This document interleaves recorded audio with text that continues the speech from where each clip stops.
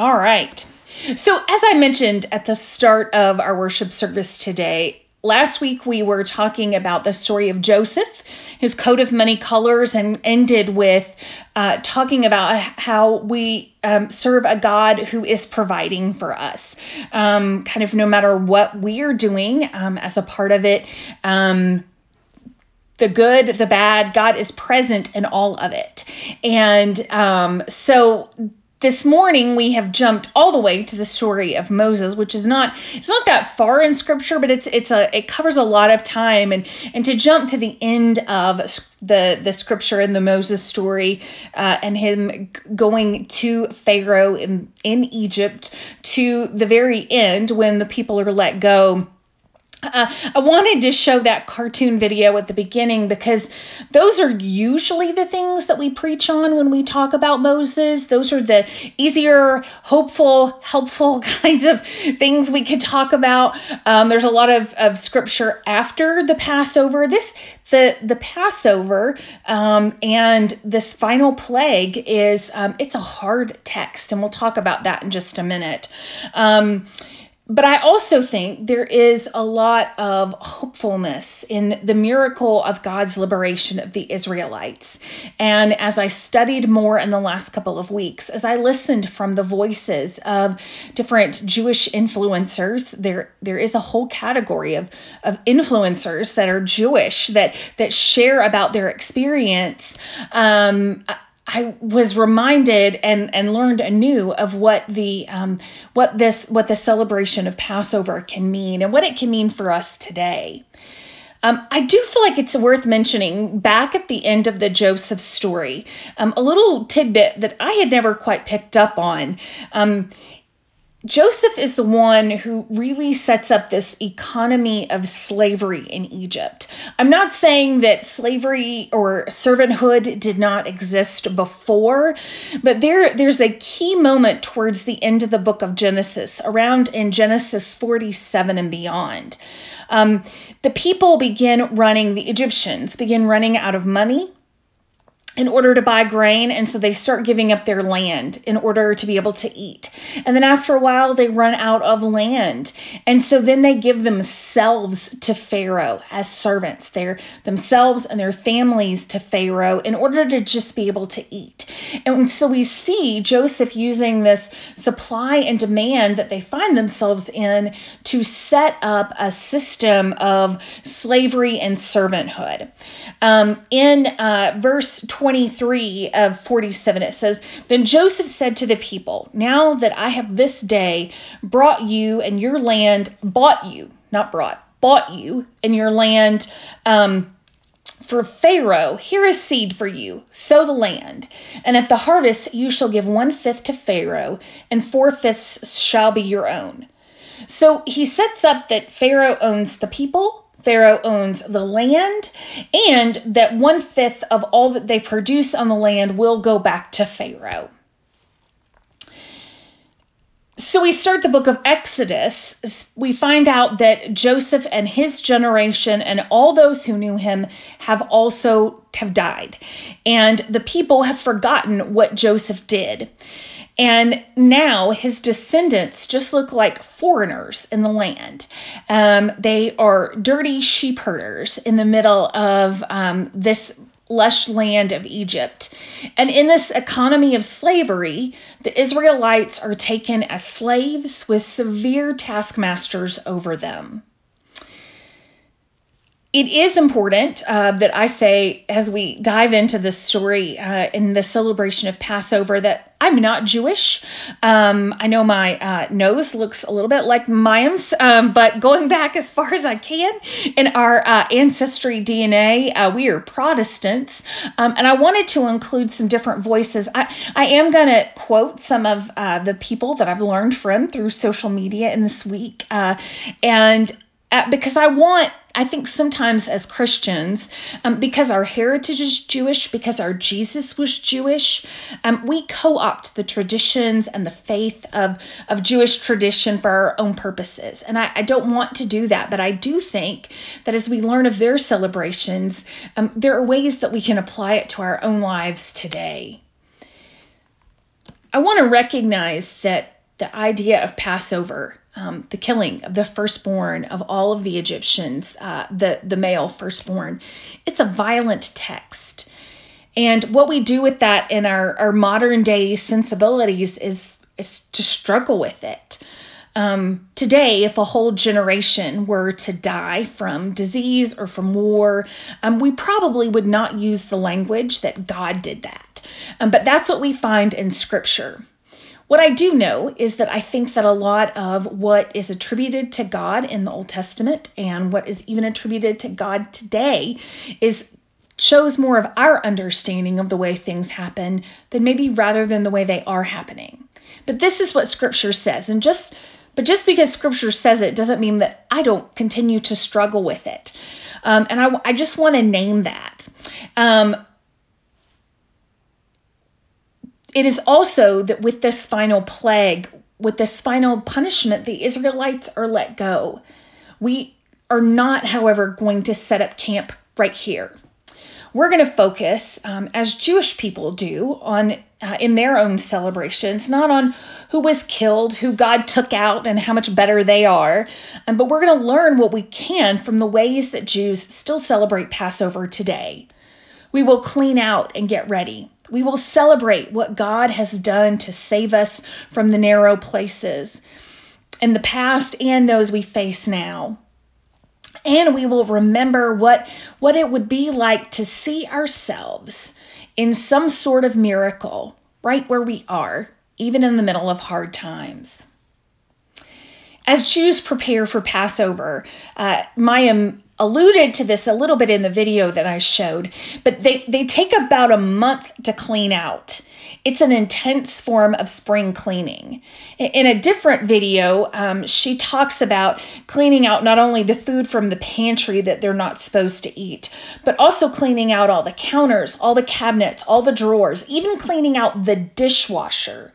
This has the practical purpose of cleaning out any of those foods that they're not supposed to eat during Passover, so there's no chance of contamination of the food and thus their lives.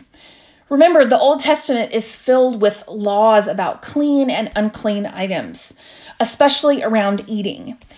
To celebrate Passover, this is what it looks like in our generation to make sure that this holiday is celebrated in a clean way. Mayim says that it's like an intense spring cleaning, but steeped with spiritual significance. Part of what they're getting out of their homes is everything that's processed or fake.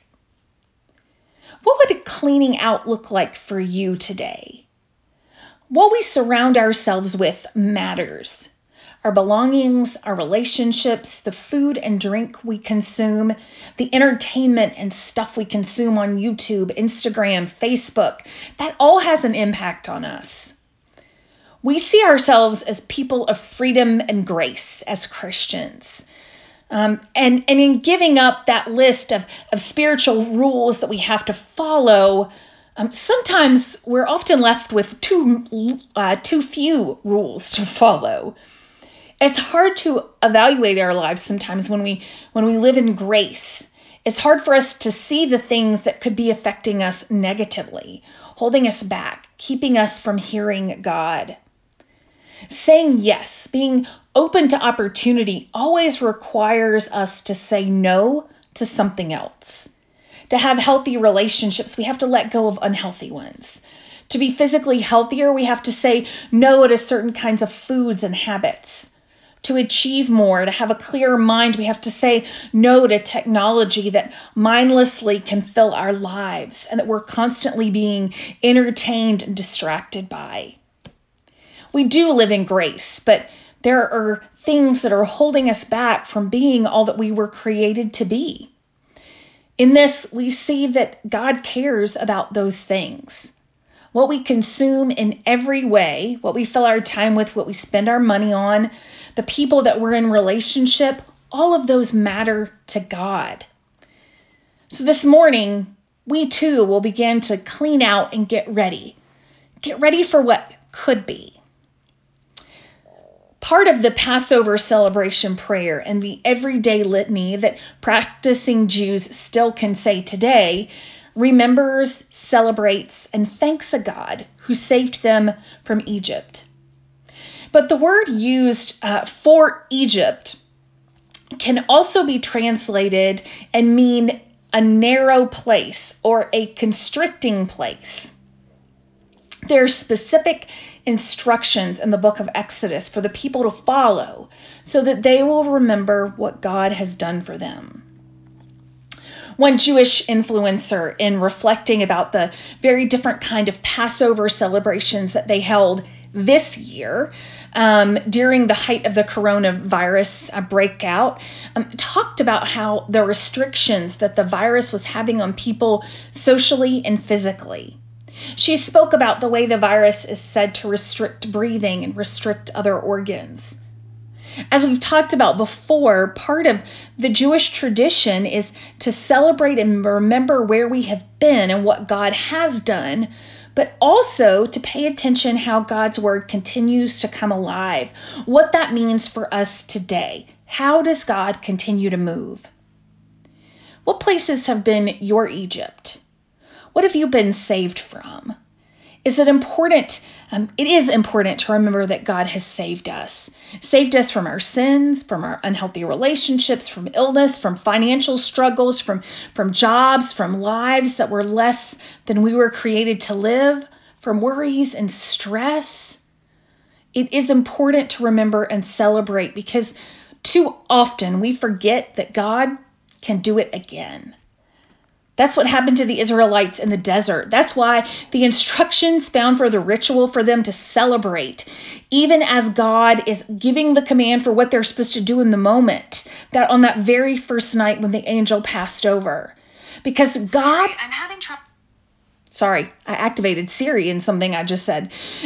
Because God knew that they would forget that they would forget that the narrow and strict places that God had saved them from before. We could benefit from celebrating a time where we remember these strict and narrow places that God has saved us from. So maybe we wouldn't be as less likely to forget the next time around. Maybe we would find ourselves in a strict and narrow place and immediately call on God in confidence, knowing that it would not be easy. It will require something from us to leave from, but that God sees us and is with us. If you find yourself in a strict and narrow place this morning, in need of being saved, remember, know that God hears your crying out and is working to save you. It may not be a saving in the way that you thought. The Israelites did not think their freedom would take them into the desert to wander around, but God was with them there as well. God hears you, God loves you, and God calls you God's own. Mayim also talks on her blog about how she and her family celebrated Passover back in 2019.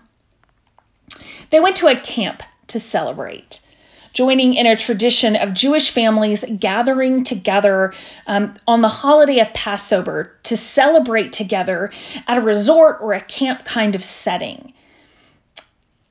During this time at this camp, she was actually asked to share her reflections and thoughts on Passover and what it meant for her that year. She was in a season of transition, of saying goodbye, in a season of not knowing what was next. Big Bang Theory was about to air, or about to record its last episode. And it was a huge season of transition. And so for her reflection, she pondered what it would have been like if the Israelites had recognized they were living in the middle of a miracle, in the middle of all the change. What if she recognized she could be living in the middle of a miracle right now? What it would be like for all of us to see ourselves in some sort of miracle, even in the face of hard times. We don't often recognize the movement of God. We're often so overwhelmed and focused on what's happening right around us. And I don't mean understanding in a simple platitudes of God's brought this trouble on me for a reason. He's got a plan. But it's more about understanding that even though the world is broken, even though we find ourselves in tight places, in change we don't understand, in difficulties, maybe, just maybe, we are in the middle of a miracle. The miracle might not be the miracle we thought would happen, but maybe we need to have eyes to see the miracle that is happening. She said, things are constantly happening in this universe and in our lives. It all has a purpose, even if we can't see it now. For the rest of the holiday and beyond, my hope was to find comfort even in discomfort, and to see that even as my life is constantly changing, a lot remains the same, and that's good. Ultimately, we are in the middle of so many miracles. Let's hope for the strength and open heart to find out what they are. What miracle could you be in the middle of this morning? What is God birthing in you? What could your exodus be? I want to challenge you this week. Lately, I don't often end sermons with a specific challenge or reflection for you to consider during the next week. But this week feels like something we need to keep chewing on and keep pondering. So first of all, what needs cleaning out? What habits do you need to stop or just slow down or give some boundaries to in order to be all that God has created you to be? What needs to be gone in order for you to be open to new possibilities? What do you need to say no to in order to be open to yes? Second, what are the tight and constricting places God has saved you from? Take a moment to remember, what can you celebrate? And what are the tight and restricting places that you need to see God's movement right now? And finally, what would it look like? What would change if you saw yourself in some sort of miracle, even in the hard times that you find yourself in right now? How do you take the difficulties you are facing and see God moving in them? What is God teaching you? And maybe most importantly, how is God present with you? This morning, may we learn from those who have walked these paths before us. May we celebrate this week all that God has done and is continuing to do in our lives. Will you pray with me? God, thank you for the way that you work and move in our lives, for the tight and constricting places that you save us from. Help us to have eyes to see the miracles all around us. We ask all this in your name. Amen. All right. Before I say the benediction, just a reminder, youth group is tonight. And leadership team is tomorrow night. Adults, Tuesday night. We've got a lot going on this week for a church that's only meeting virtually. So now before we show the dogs, before we give the daps, let me offer a benediction this morning. And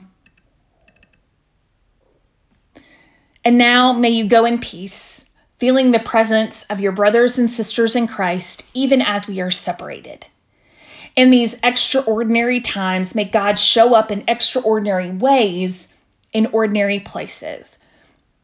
May God continue nudging you to be all you were created to be. But may God also bring you peace, hope, and comfort that you are loved just as you are. Amen. Go in peace. Have a great week.